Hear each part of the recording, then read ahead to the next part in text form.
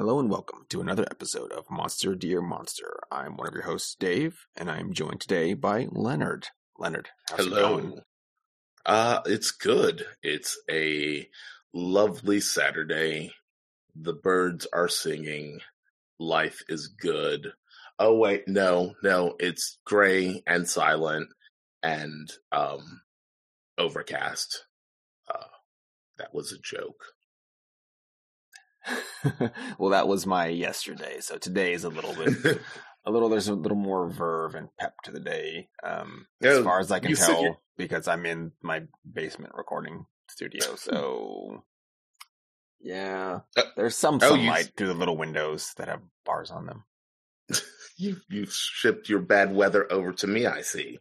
Fantastic. Yeah, I don't need it here any longer. You can have it. Have at it. Have some rain. And I should actually really clarify.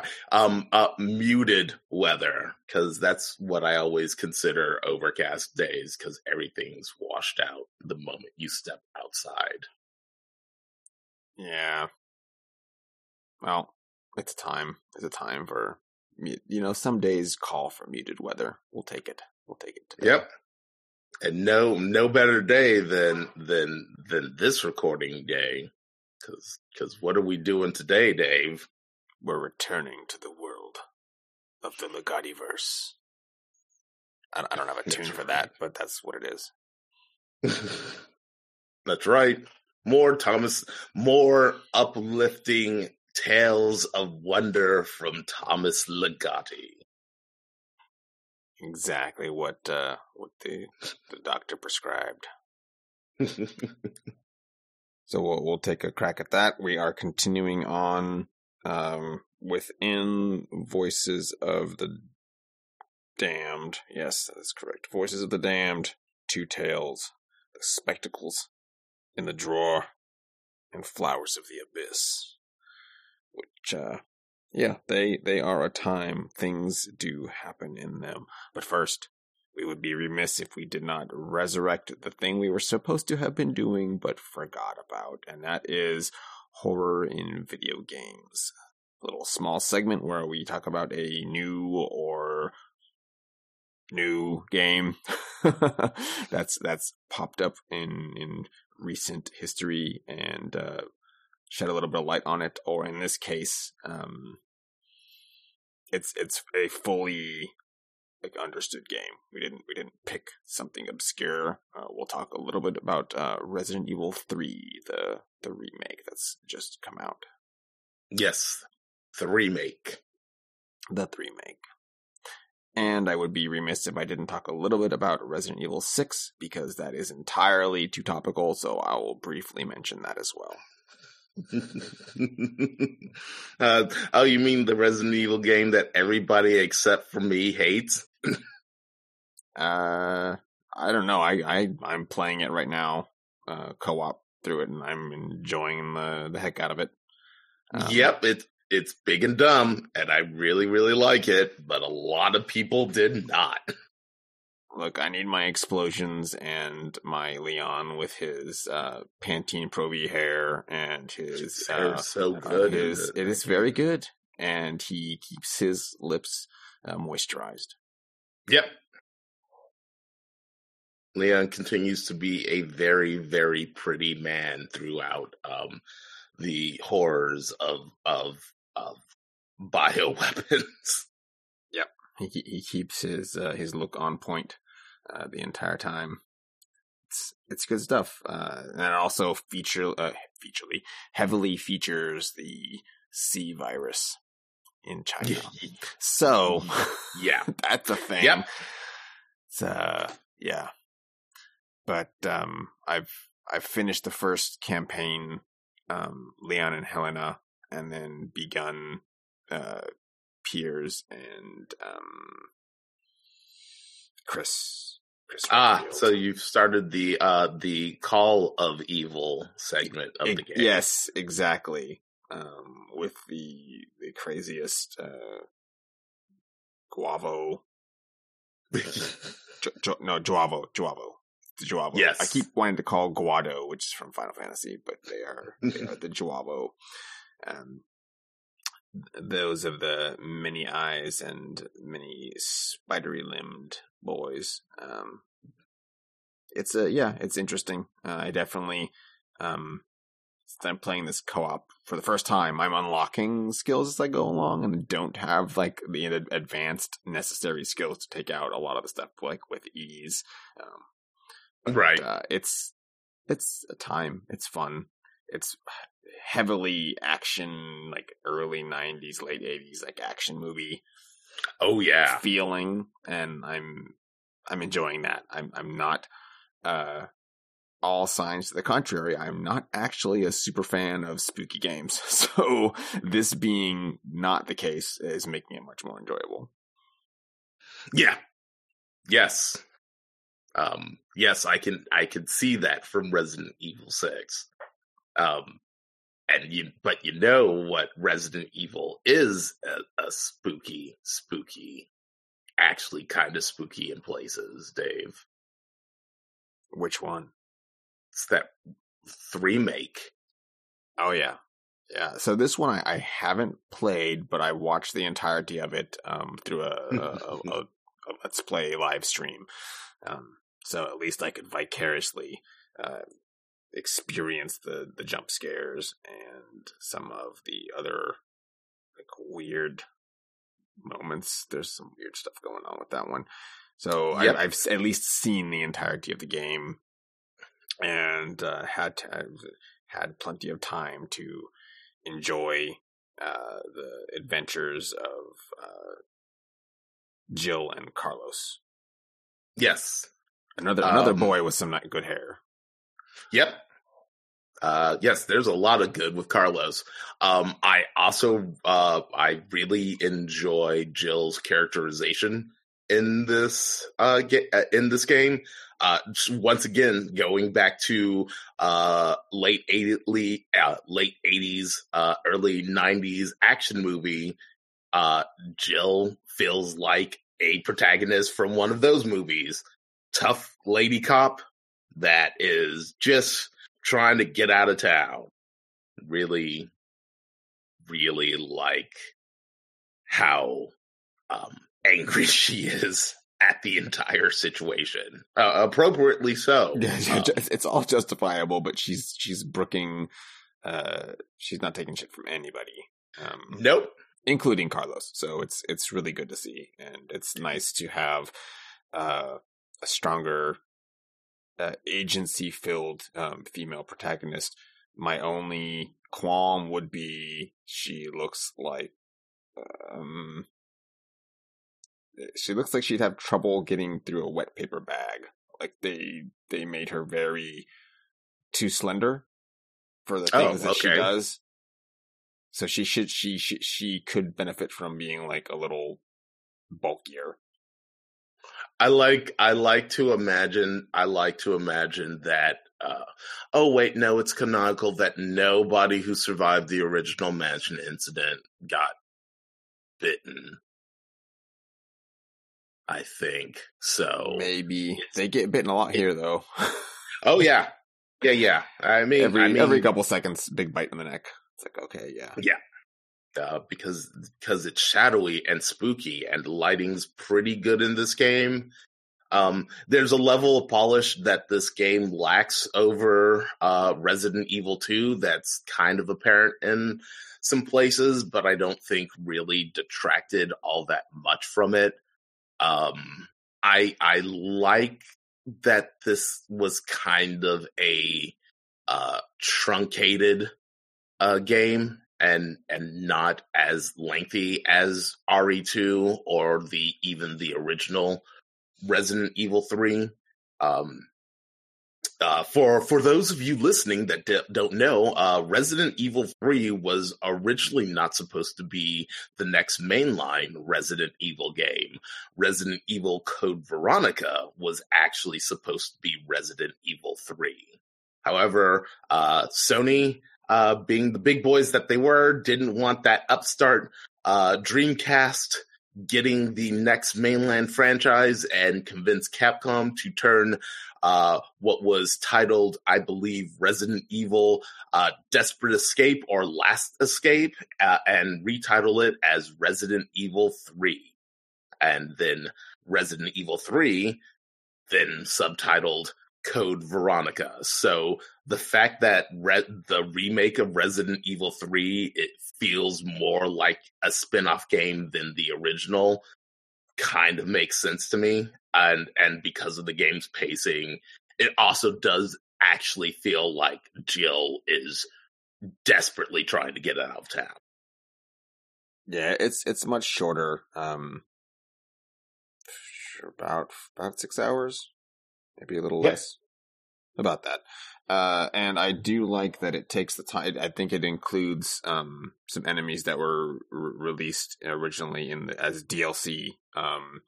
The Ghost Survivor, I think, pack from Resident Evil 2 remaster or remake introduced the Paleheads? Paleheads, yes. Yes. Yeah, and so the zombies themselves, the designs, I really enjoy this, and I like that they it's a point of frustration, of course, but they move a little bit more unpredictably. There's a lot of bob and sway in their head movements, so you can't really get clean headshots a lot, or they just absorb a lot of bullets. More than they probably should, because the ammunition is it's a commodity and it's a scarce one. But this, because I think it's a little bit more action oriented, they're still providing you with quite a bit of ammunition. Yes. It's really, I think, only a dearth when it's like the Magnum rounds or some of the grenade launcher rounds. Those things are, because they're sort of boss weapons, that's in shorter supply, although things can be resupplied during like the boss battles, which is nice. Yes. Especially with the Magnum rounds, like unless it's like your second run through the game, you probably maybe going to craft like one batch of Magnum ammo and then find the rest of it throughout the game. And that's basically it.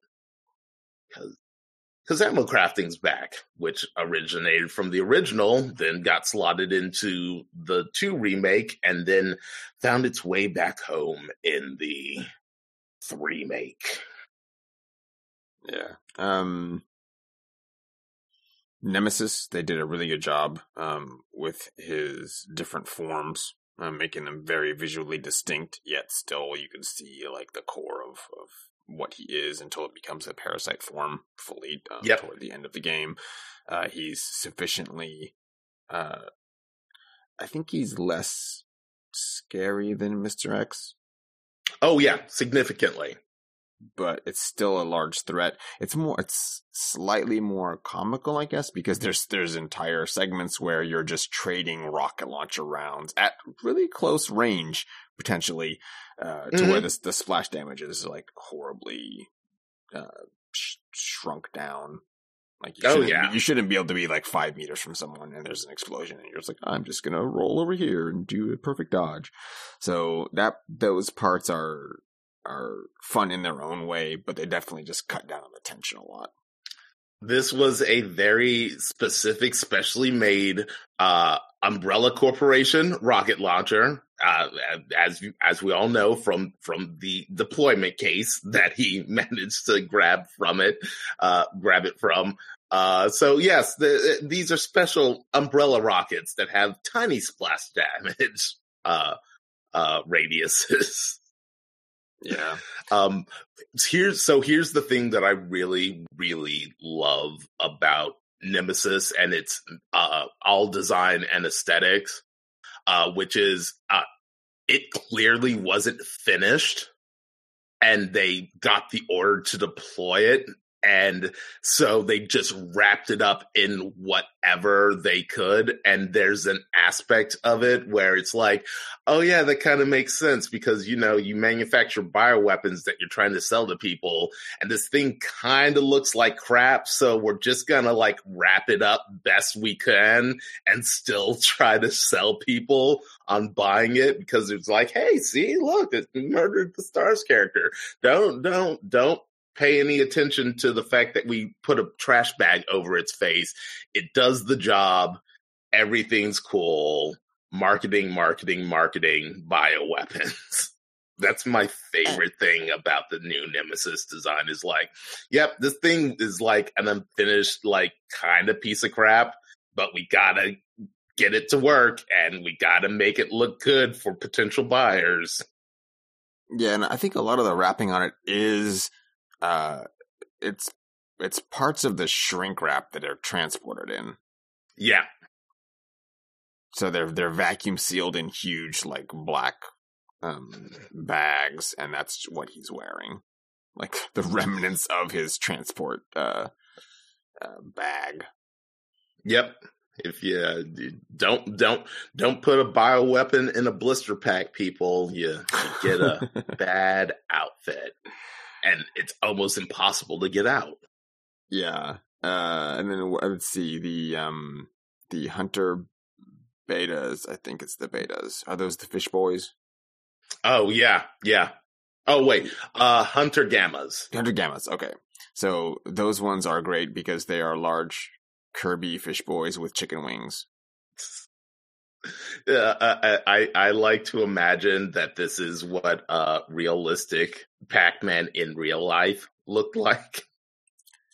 And they also appeared to really liked watching the first season of Stranger Things because they yeah, changed the mouth up to resemble the monster from Stranger Things. The Demogorgon. Yep. Yes. It's good. It is really good, and I also really love that they were just like, hey, you know what? You want to turn this game into a ridiculous shooting gallery, like almost every like Resident Evil after Resident Evil 4 became, because we just give you your inventory from the jump again. Here, trade in these points and do dumb stuff with the game, because it can only be scary once, so now we're just gonna let you make it fun. Yeah, it's a good move. I think that will wrap us up for our little segment here, and we'll yes, amble forward into the light of dusk. Yes, and return to the Legativerse with spectacles in the drawer, because we've got a good boy here, Mr. Plum. Who doesn't love that name? I love that these names, like a lot of the times the names don't actually have to be like real people's names. They're just it's like words. They're words, but they're close enough to something else that makes it sound like it's feasible. It doesn't sound like it's gibberish. Yeah, exactly. So Dave, what's so special about these drawer spectacles? Well, they let you see the things beyond space and time, into other dimensions, all the variety of things you may wish to know, and they're a placebo. They're not even real. Well, they're real spectacles, but they're just from like a flea shop, flea market. But how's that possible, Dave? These are magical spectacles. Why would anybody claim such a thing if they're not true? That's because our good boy Plum, he's a curiouser and curiouser fellow. He wants to know all the secrets of the universe, but he's not in a position, I think, economically to do so. It's not a viable thing for him. He prefers that our unnamed narrator do the searching for him, and then he just reap the rewards. So he's kind of a nosy fellow. He loves to be regaled with tales from other lands, but can't actually go do any of the exploring himself. He just wants to reap the rewards, while not putting himself at risk, at least initially. And our narrator is something at odds with his friend. So they're may have at one time been good friends, but now he basically just resents Plum for everything he stands for, and he's just grown tired of the man's antics and questions, and they're like armchair philosophy feeling interest. Mm-hmm. So it's here we go. I pulled as I do, I like to do a little quote here. This is Plum's visiting our narrator. It was not by any means a spacious room, and its enclosed atmosphere was thickened, as Plum would have emphasized, by its claustrophobic arrangement of tall cabinets, ceiling-high shelves, and various trunks and crates. This is simply how matters worked out over a period of time. In any case, Plum seemed to favor this state of affairs. Ah, the room of secret mystery, he said, the chamber where all your hermetical prodigies are cached away. So our narrator has it's basically an attic room. It's like a room that he stores things from. He does travel looking for mystical whatsits. He goes to exotic locales and to little out of the way corner stores, places you'd find these curious items and artifacts, and he's made his own museum of sorts over time, and this is where Plum loves to come and sit on a couch and have our narrator explain to him what latest and greatest treasures he's found. And so after a while, after some years of this, our narrator is he's kind of done. He's done with it, and he's tired of Plum's inane babble, and he's tired of having to he ends up just sort of making up stuff. Right. And he's like, I'll wow him with these wonders, but really it's just junk I picked up at the corner store. There's nothing special about this. And our narrator also says that he's going to basically overload Plum with so much stuff that he will lose his taste for this line of interest and hopefully leave him alone. Yeah, he's basically just trying to make the fantastical and phantasmagorical feel mundane. Yes. There's it's so special that there's really nothing special about it because there's so much of it. Yep. And that's his tactic. When everything's special, nothing is. Oh yes. And he gives him a little show instead. Mm-hmm. So he puts on a mystical robe, and this is how he'll be able to handle. He needs this protection of this robe to kind of be able to handle the next step. So Plum is encased in a robe, given a book, and this is the Lost Grimoire of the Abbot of Tyne. But that's what Plum. So Plum will make stuff up, right?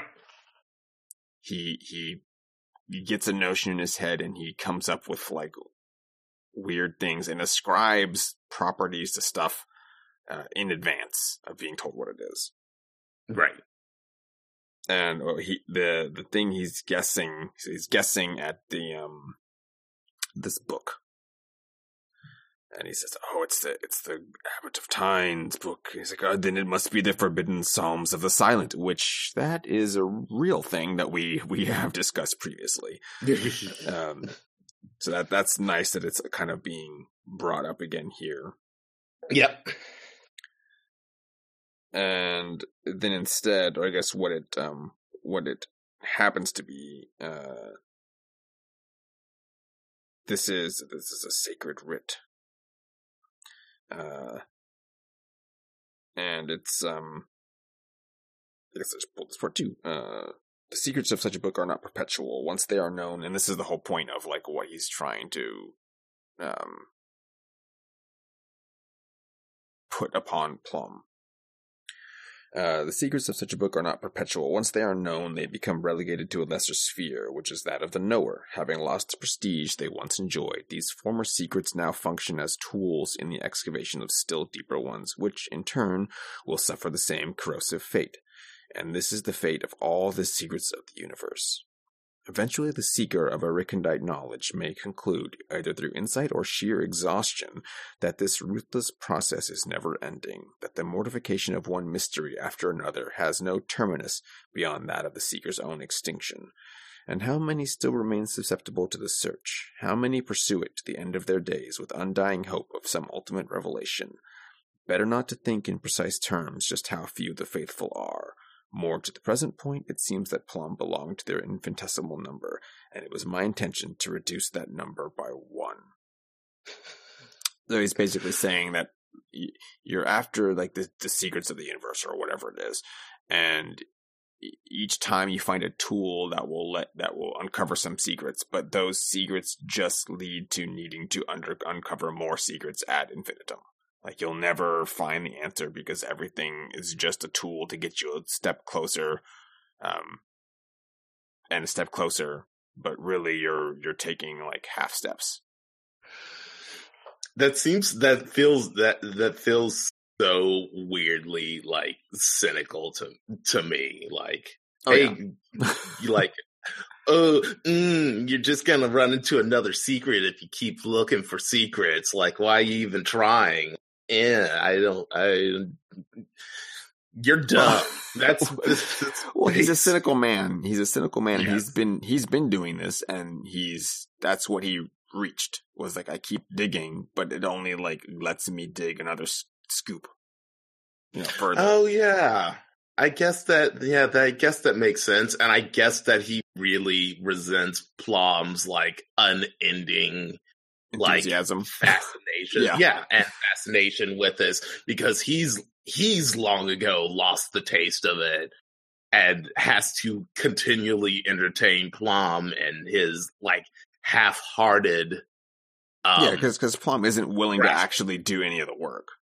Right. Okay. He loves the spectacle, and that's just made it to where our narrators, he's tired of his own hobby. Yeah, but he can't let it go because he got a dude bugging him about it every 10 seconds. Exactly. So you can understand kind of where both of them are coming from. Yeah. And that's the same. So again, he just lays it out. The plan was simple: to feed Plum's hunger for mysterious sensations to the point of nausea and beyond. The only thing to survive would be a gut full of shame and regret for a defunct passion, which is kind of what he has. He's just basically he's trying to do the same thing to Plum that he did to himself,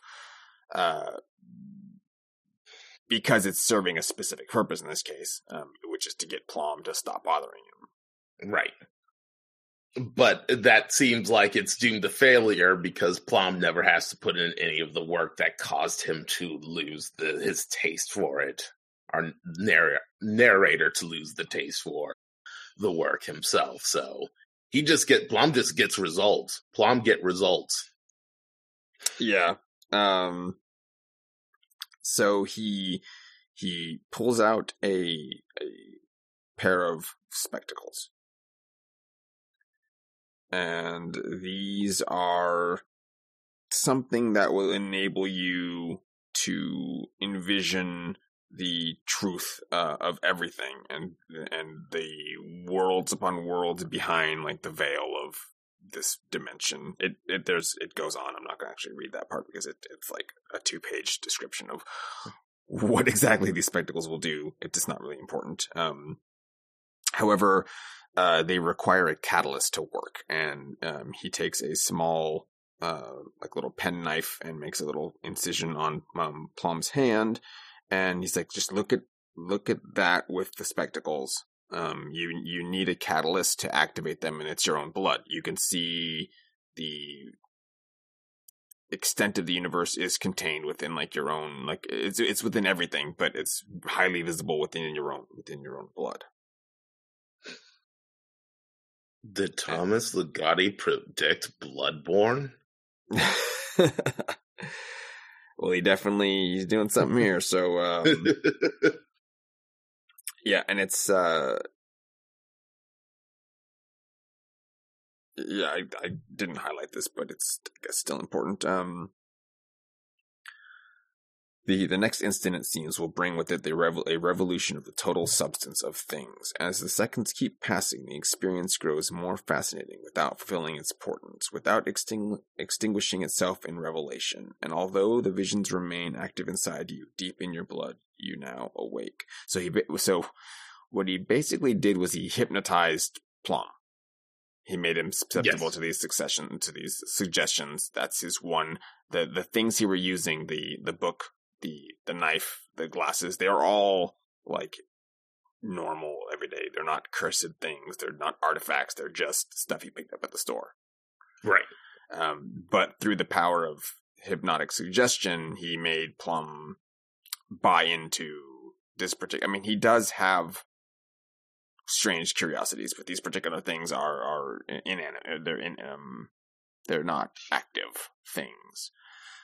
However, the hypnotic suggestion was enough to get Plum to believe otherwise, and this experience struck him so that he like needed to leave. Yes. In fact, it specifically says Plum appeared to be dazzled in the worst way. Behind the spectacles, his eyes gazed dumbly, while his mouth gaped with countless unspoken words, because he saw the truth of everything, or at least a portion of it. Right. But and I like that, even though it's framed as the truth of everything, that there are no answers, so it is just essentially just information. It sounds like information that you can't process, which sounds like a nightmare. So, like, the truth of everything without being able to parse it sounds like a hellish existence. That sounds like a punishment for a universal crime. It is, and he again. So he says here, I carried the box containing both spectacles and knife over to Plum, holding it just beyond his reach. I said, can you imagine the dangers involved, the possible nightmare of possessing such artificial eyes? And you can imagine the restraint the possessor of such a gruesome contrivance must practice. Nothing would please me more than to pass the ownership of this miraculous artifact on to you, my dear Plum. I'm sure you will hold it in wonder as no one else could. So he basically gives him the knife and the spectacles. And he's like, yes. You must practice. You've seen what lies beyond. It's in your hands now. You should basically just like leave it alone. The thing you've seen should sate you. But I'm just going to give you the tools anyway, just in case you're like curious again, because I actually secretly don't like you. And it's a weird, I mean, I understand the move he does here, but and the benefit of hindsight from reading the rest of the story, no, it's a bad thing, but yeah, it's a little like, you think he could have just one and done. He hypnotized his buddy, gave him a bit of a spook, and then he should have just like kept the spectacle and the knife. Like, I didn't get why he gave it to him. That seemed counterproductive. But, well, we find out exactly what happens with that. Is it good, Dave? Does good things happen? Does Plum wind up handsome and rich? Oh, yeah.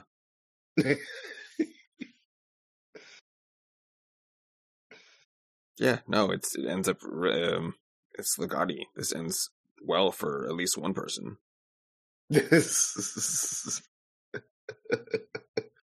And by that, nobody. It ends well for nobody. Yep.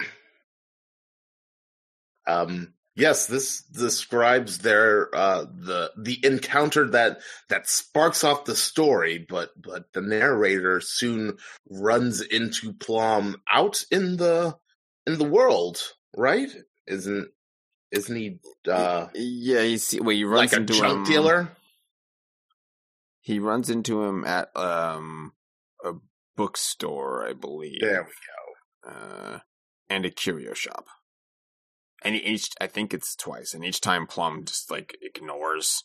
He like sees him and takes off. Like he doesn't want to associate with the narrator. And something seems like off about him. He looks haggard and kind of worn. And there's shock and shame upon his face, apparently.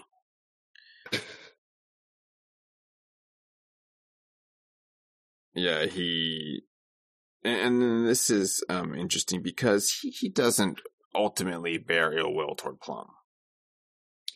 Yeah. He just wanted him to stop bugging him for like a little while. And, he states that here is, I cautiously approached the front window of the shop in time to see Plum hurrying off in the dull, unreflecting day, his right hand held up to his face. It was only my intention to cure him, I mumbled to myself. I had not considered that he was incurable, nor that things would have developed in the way they did.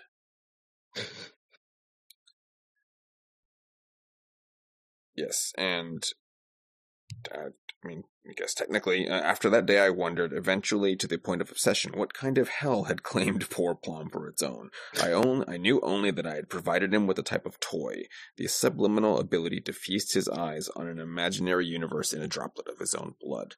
The possibility that he would desire to magnify this experience, or indeed that he would be capable of such a feat, had not seriously occurred to me.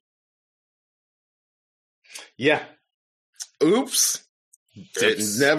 Never thought that this could turn out bad in any way.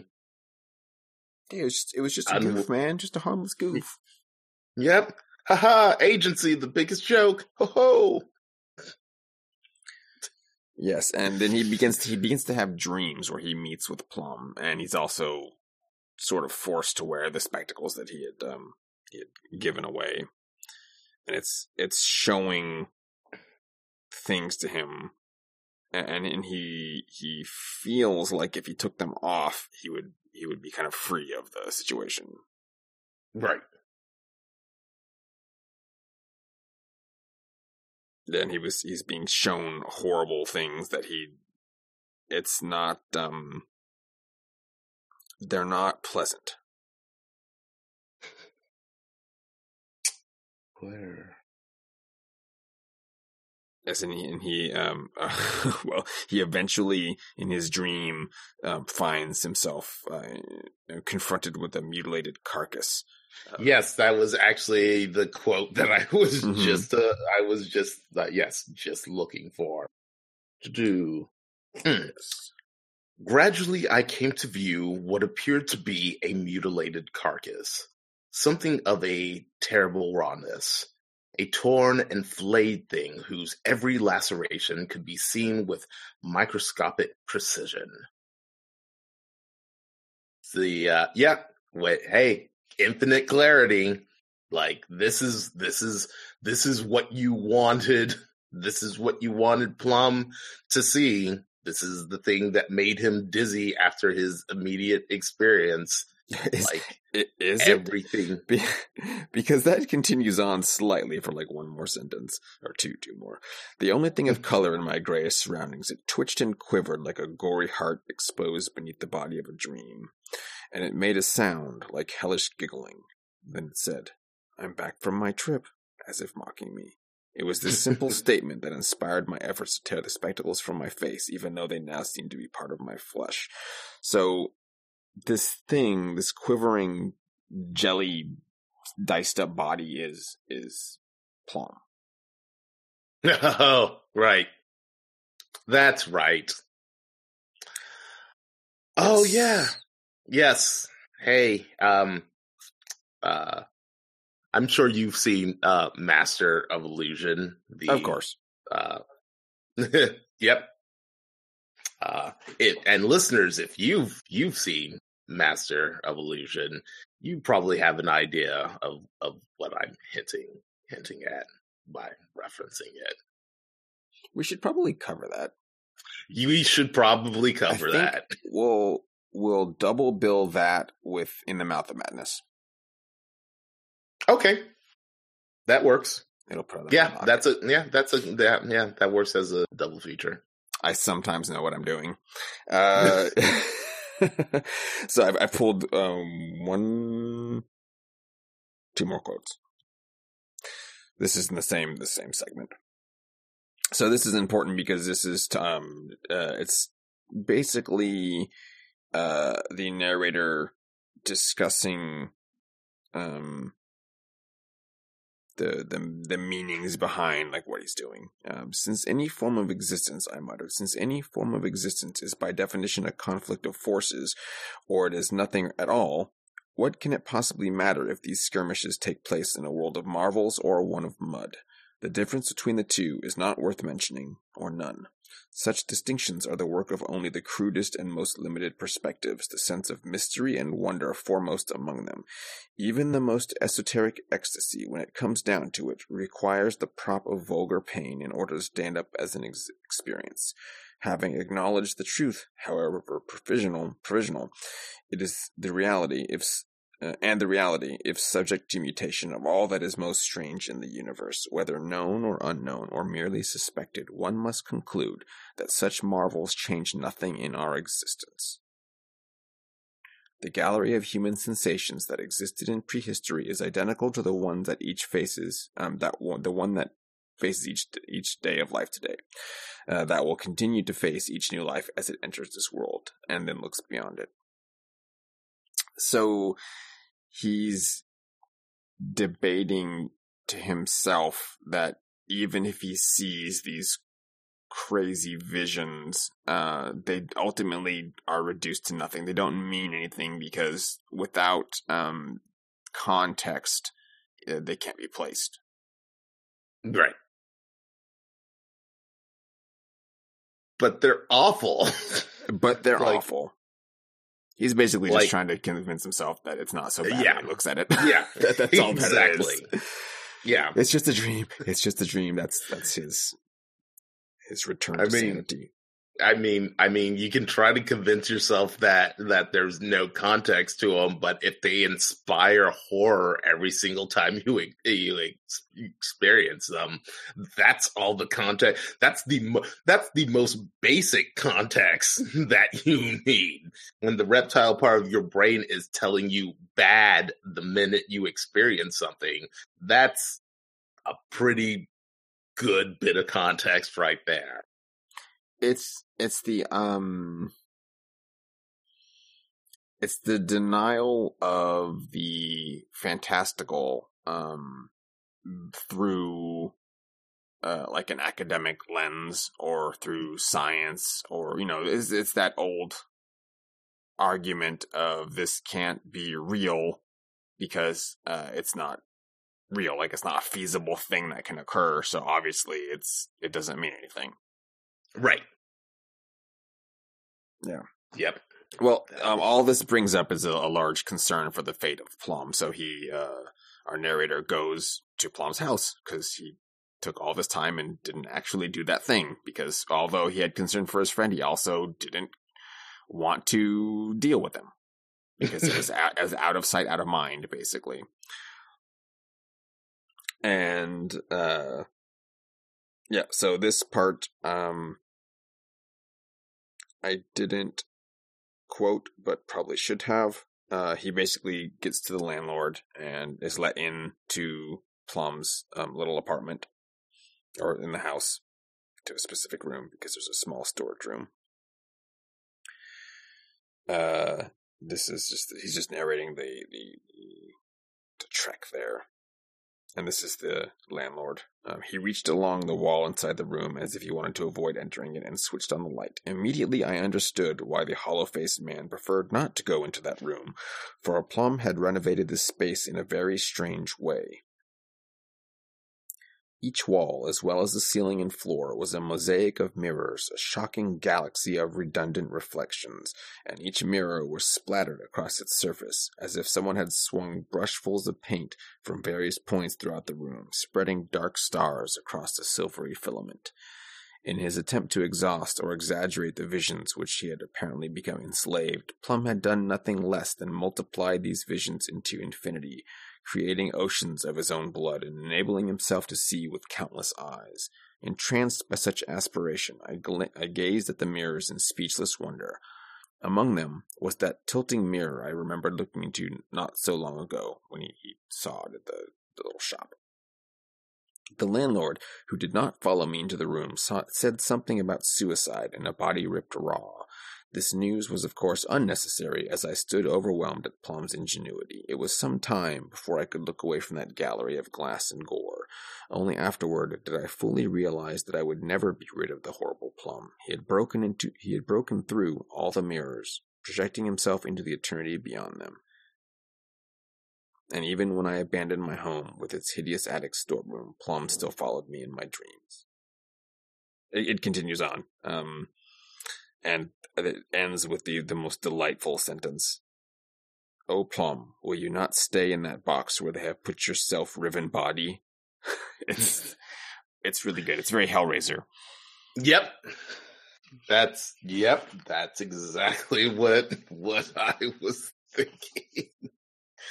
Yeah, that's a proper bad end for that character. And also, once again, very, very Lord of Illusion. Yes. I enjoyed the story. It's not as both of these are actually quite shorter than even our previous Miroka, Wonderful Town of Clowns. Yes, but they're no less poignant. They still have they're short, to the point, and kind of shocking. Yes. As stories for those who are damned should be. Yes. I will let you take over Flowers of the Abyss. All right. Oh.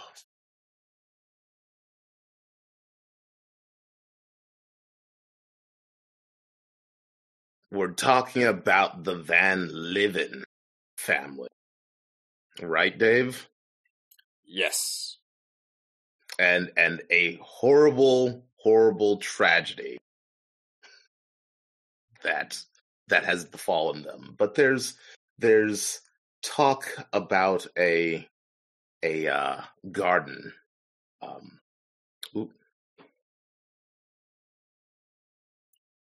I think of the stories, this might be my favorite narrator. And why is that, Dave? Why is this your favorite narrator? Because it's a reliable narrator with some unreliable points, because the hand is kind of kept close and played at the very end of kind of what they are and what they're doing. This town, it's not a regular little small town, of course, as none of these are regular little small towns, but they feel just enough like one to be identifiable. And there's, I guess, a secret society or something that's within the town. It's just not explained, but our narrator isn't just a run-of-the-mill academic this time. And also not crazy, which is... And not crazy. It's a nice change of pace. A really, really nice change of pace. However, they do make a couple choices that are a little questionable, but that's just par for the course.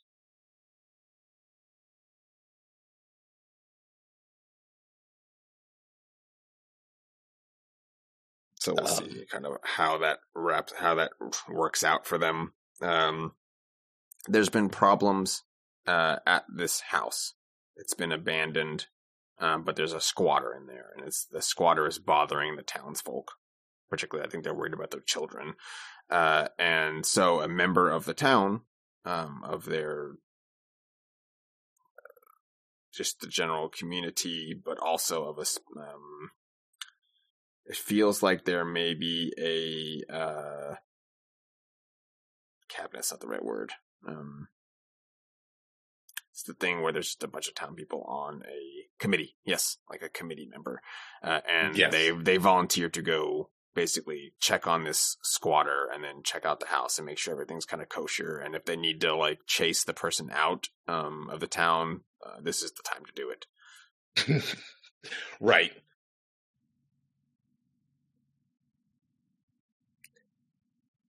But yeah, so the narrator's actually, I was remiss in this, is a school teacher within the town.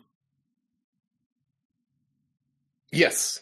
And that's part of the plan, I think, is because they are a teacher of children, and the vagrant has no children.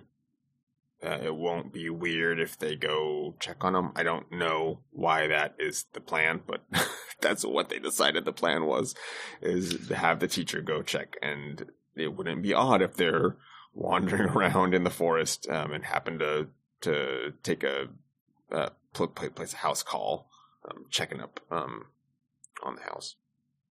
Yes, and it's particularly the fact that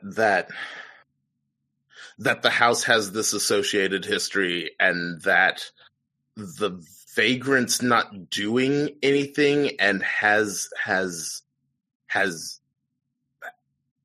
done nothing with this property, which has been shunned by the town. I just think I find it bizarre that there have been no law authorities called forward to hey, you don't own this property. Can you vacate? It's the shunned house aspect of it, where it is so shunned that not even the law will enact the law under it, is a weird tact to take for me. Yeah, and there's I think there's a little, we're saying vagrant and person just squatting. I don't think that's the case. So there's a little bit of dialogue that implies that this person did in fact purchase the house, or is the current owner of the Van Liven house. Because the school teacher takes the time to say, what better excuse for my imposing upon the present owner of this house? Because they basically were wandering in the woods and said, oh, I need some water. Can you offer me some water to drink? Because I'm parched. Was the excuse to go check out the house. Yeah, well, yes, once again, not a vagrant, just a weird, the new weirdo that lived moved into the house that everyone should know better than to move into. Is hey, I've seen you walking in the woods, which once again indicates that the teacher and the township weren't particularly subtle about this weird stakeout they were doing on this person. Seeing as though I'm so far away from town, clearly you must be part. So here, have some water. Let me be a host. It's so what this reminds me of, and I'd have to look at the date on this because I think it's probably came before Burbs. But this is clearly that. Right. It's the concerned good neighbors making a house call, thinking there's been cats, there's been stuff going missing, weird things happening in the neighborhood, and there's only one new family, so if everything else is the same, they're the one thing that's different now and must be checked on. Yes, but then usually the new family is the one that's causing the weird stuff that suddenly just starts popping up. And the new owner brings out another item, and it's a music box, right, Dave? That's what I got from it. There's a music box, and slightly before that, we're treated to an aspect of the narrator that makes them maybe particularly suited to this reconnaissance. The host has gone away to go get, I think, some water or something. And so this part, in the absence of my host, I directed my eyes to the treasures of his house and made them my own. But there was something I had not yet seen. Somehow I felt this. Then again, I was sent to spy, and so everything around me appeared suspicious. Can you see now what I failed to see then? Can you see it coming into focus through my eyes? Can you peek into those cobwebbed corners or scan the titles of those tilting books? Yes. But can you now, in the maddest dream of your lives, peer into places that have no corners and bear no names? This is what I tried to do, to see beyond the ghoulish remnants of the Van Livens, to see beyond the haunted stage upon which I made my entrance. And so I had to turn corners inside out with my eyes, and to read the third side of a book's page, seeking in futility to gaze at what I could then touch with none of my senses. So there's like a memory and a dream communication going on, which it doesn't get explained, but it does get elaborated on as the tale progresses, to where our narrator is like feeding telepathic images to the other members of their little council. Yes, which is it's a nice little touch. Yes, because once again, the narrator is kind of the horrific entity at this point in the story, because they're just spying on this guy that's trying to live his life, but also feeding information to like this cabal of other people. Yes, it's all very good, because there's a lot of, it's like a it's not a catch-22. It's just basically they're both doing their own thing here, and they're like, no one's being nefarious, but it could be read that way, right? Like you basically have no way to go. There's no clear like black and white or good and bad. They're actually probably both kind of bad. Mm-hmm. Yes, and this is where the small music box comes into play. Let's see. In the meantime, the blank-faced man had placed something else upon the table. It was a small music box made of some dark wood, which looked as if it had the hardness of a jewel, that was floored with strange designs that were at once distinct and impossible to focalize. I found this while rummaging around about this place, the stranger said. Then slowly drew back the cover of the box and sat back in his chair. I held both hands around the cold glass and listened to the still colder music.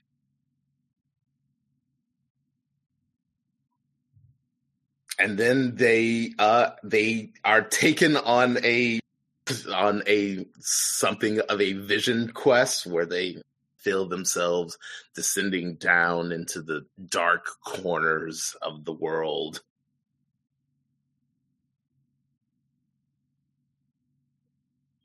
And yes, so there was beauty in this vision, however tinged it was with the sinister. Even at that point, I felt I could lose myself in the vastness spreading about me, a tenebrous expanse rich with unknown exploits. But then something began stirring, erupting like a disease, poking its horribly colored head through the cool blackness and chasing me back to my body. So what did you think? It was getting bad toward the end, wasn't it? I closed the box before it got worse. Would you say I was correct in my action? And that's the the words of the host. Yes. And then again, I could see it in your face. My purpose wasn't to harm you. I just wanted to show you something, to give you a glimpse. And this glimpse is the wonderfully apt, the madness of things. Yes. Which I feel I could swear has come up in previous stories. Like that phrase specifically. I believe it popped up in Conspiracy Against the Human Race. There we go. Okay. It's definitely Ligotti, like a part and part, as all of this always is. It's repeating themes that he builds into his own philosophy. And again, the madness of things, I reiterated, trying to draw more from him. I'm afraid I don't understand. And this is the host. Nor do I. But that is all I can say about it. Those are the only words I can use, the only ones that apply. Once I delighted in them. As a young student in philosophy, I used to say to myself, I'm going to learn the madness of things. This was something I felt I needed to know, that I needed to confront. If I could face the madness of things, I thought, then I would have nothing more to fear. I could live in the universe without feeling I was coming apart, without feeling I would explode with the madness of things that, to my mind, formed the very foundation of existence. I wanted to tear off the veil and see things as they are, not to blind myself to them. Yes, and then the narrator asks if the man succeeded, and he has a really great quote that if you've been listening to the Dave and Leonard only episodes and have listened to our coverage of Melvina's therapy, helped recall a lot of that for me. Succeeded, said the stranger, bringing me back to myself. Oh, yes. Only too well, I would say.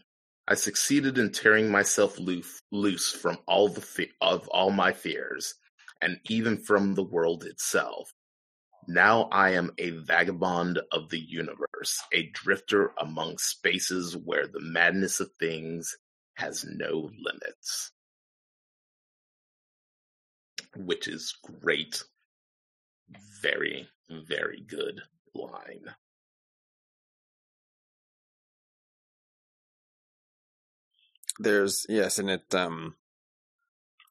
Everything is so much chaos in my existence. Somehow, though, I always come back to this world, as if I were some creature that returns on occasion to its home ground. These places at which I arrive seem to draw me to them, as if they had been prepared, even invaded, before me. For there are always things, little items, that are just what I would expect. That music box, for instance. I looked around till I found something of that sort. By its designs, I could see it had been touched by the madness of things, and so could you, I noticed. What havoc it must have caused for those unready for such phenomena. What happened in this house? I can only wonder. And so the tragedy of the Van Livens was illuminated. Which of them had come across the music box, where it must have lain hidden for who knows how long?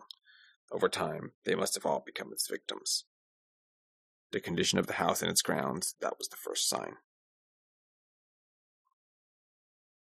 So eventually, there was 5 bodies that the town found, and some of them had been dead longer than others. None of them were whole, and all of them had been savaged beyond what was human. Yeah. And the conclusion that the town came to, they wanted to assume that it was a vagrant or someone that had not been from the town, but the conclusion was that the Van Livens had done it to themselves. Yes, that they had murdered themselves, brutalized themselves out of existence, as you do, and with the implication that the music from the music box spawned this, because the music box had been touched by the madness of things, or the crazy of the universe. I think the madness of things works better than the crazy of the universe. Yes. And then the stranger brings our narrator over to the window and asks if he can see them. And what he sees is the Van Leeuwen's old garden, but not filled with flowers, but things that remind the narrator of the designs on the music box, which I think is really great. That's a really good classic Lovecraft vibe of some outside element corrupting the grounds, the actual space where people live and exist, just through its own influence. Yes, and these things are something that the traveler carried with him on his journeys. He didn't realize they were just kind of like tagging along, and when he arrived here at the back in this dimension, they hopped ship and buried themselves into the soil and became this new form, these flowers in the darkness. Yes. And that's bad, right? Why?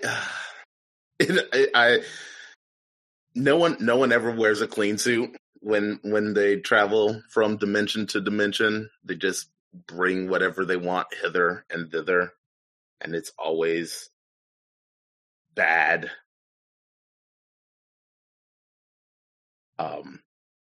Yeah, I do like this quote. Go ahead. I want to see if it's the same one. So, oh, okay. I believe this is yes. This is the narrator in in all that darkness, which let me see within myself. These things squirmed, a wormy mass that was trying to make itself part of me. I must have brought them here when I came to this place. After I took this shape, no, this is the host. Yeah. They abandoned me and buried into the ground over there. They broke through the earth that same night, and I thought they would come after me. But somehow the situation has changed. I think they like being where they are now. You can see for yourself now how they twist about almost happily. Yes, and I'm going news. So the host is like, let's go grab a lamp. We'll go take a better look at him. You can see them really well in the darkness. Yeah. If you want to see the true madness. Yeah. It's literally what he says. It's great. So here's the thing. I was wondering at this point, which was, is once again, is our narrator like transmitting all of this to the cabal? Like, yes, that was my understanding. I'm just like, are they cool with this? I think it's interesting that there are these two essentially supernatural forces that are clashing with each other, because once again, they don't seem particularly antagonistic to one another. No, they're just kind of like feeling out. They're like sussing the situation.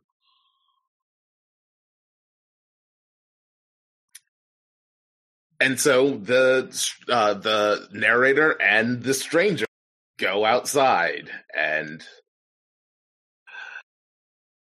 oh man, it's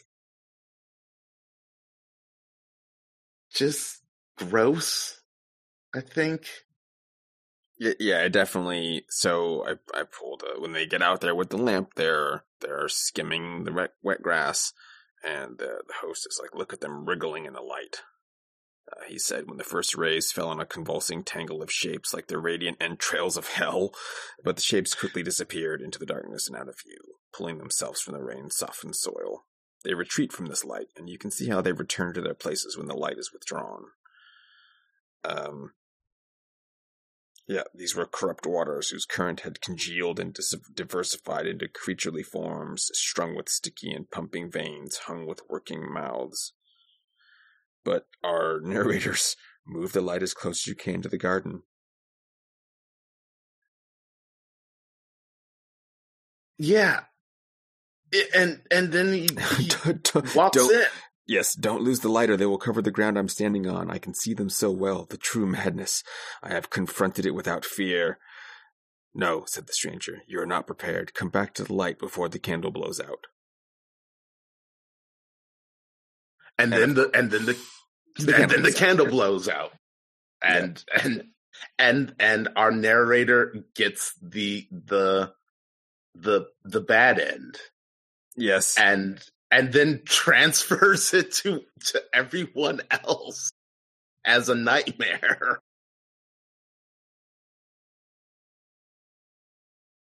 Yes. So, the wind now carries my words to you, good people. I cannot be there to guide you, but you know now what must be done, both to this horrible house and to its garden that was brought into this world by one who doomed himself to wander other worlds. Please, one last stir to your sleep. I remember screaming to the stranger, they are drawing me into themselves. My eyes can see everything in the darkness. I am not who I am. Can you hear me? Can you hear my words? So this is like a dream transmission. The other Cabal members have to be asleep to get this. It's like a lucid waking dream, but you're asleep. Yes. The psychic transmission of a really awful death in your dream. That feels that. I think that's the worst aspect of it is having to wake up from essentially a nightmare and know that it wasn't just your neurons firing off while you were asleep. It was you watching somebody that you know just cease to be. But they're still there because this has one of my favorite endings, I think, too. The people of the town said not a word to one another, but they knew where they were going and what they would do to free their fellow citizen, my own self, from his tragedy. And though their eyes saw nothing but the wild destruction that lay ahead, buried like a forgotten dream, within each one of them was a perfect picture of other eyes and of the unspeakable shapes in which they were now embedded. But do not let your fires burn out while you go about your work. Do not let them take you, too, into their unearthly realm. Come, then. Close my eyes. Murder the beings into which they have been drawn. Then shudder your minds as well as you can to the abyss that is home to the madness of things. Like, yeah, that's messed up. Yeah. Actually, and you know what? Actually, that just clarified that. Oh, wait, no.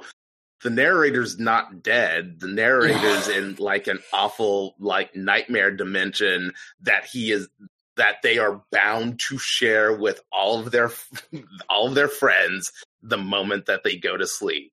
So congratulations, I've doomed you all to eternal nightmares unless hopefully you burning this house down and this garden down kills me. Yeah.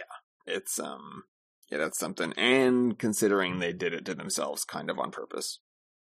Like, I don't think that they didn't intend that particular fate, but they were just so, like, caught up in, I gotta go look at the gross worms. And, yeah, that was not a good idea. This has been the most exciting horror crossover since Aliens vs. Predator Requiem. Or Freddy versus Jason. Stranger versus Psychic Homeowners Association. Yes. It's actually like I would want to see more of that. It feels like it's a riff on like weird bits of like society. Oh yeah, definitely. Yeah, where you just make these weird factions of society like magically empowered like agencies or individuals. Like, yeah, that hobo, like don't make him angry because the oil barrel that he sleeps by will roll up to your house and set it on fire. So we always just give him a nickel. every single And the HOA is omnipresent and omnipotent. They see and hear all within these gated community. Oh, yes, but only for their own specific gated community and every other home. But every homeowners association hates every single other homeowners association because they can't see what they're doing. Yep. Oh, wow, that's actually kind of has legs. I think we could go on for a while, but I think we'll call it here for this episode. All right, let's wrap this up with a little bit of admin. Leonard, where can folks find you on the interwebs? People can find me online on Twitter at Dr. Faust is Dead, and people can find me on YouTube also by searching Dr. Faust is Dead. Dave, where can people find you online? You can find me on Twitter as well at Sentient_plus, and you can also find the podcast itself, should you need to contact us as a group, at mon_dmonster. The website has all of our back episodes. There are a few. We have hit many hours. There's many hours of entertainment. I was going to pull up the exact number, but it's too late. We're just going to wing it. And that is at monsterdeer.monster. We will see you next week for something else. We don't know, but on the docket now is both Lord of Illusions and In the Mouth of Madness. Yes. And now I've hyped myself up for that, so so that's what we're doing. That's probably what we'll be doing. We'll see. Maybe.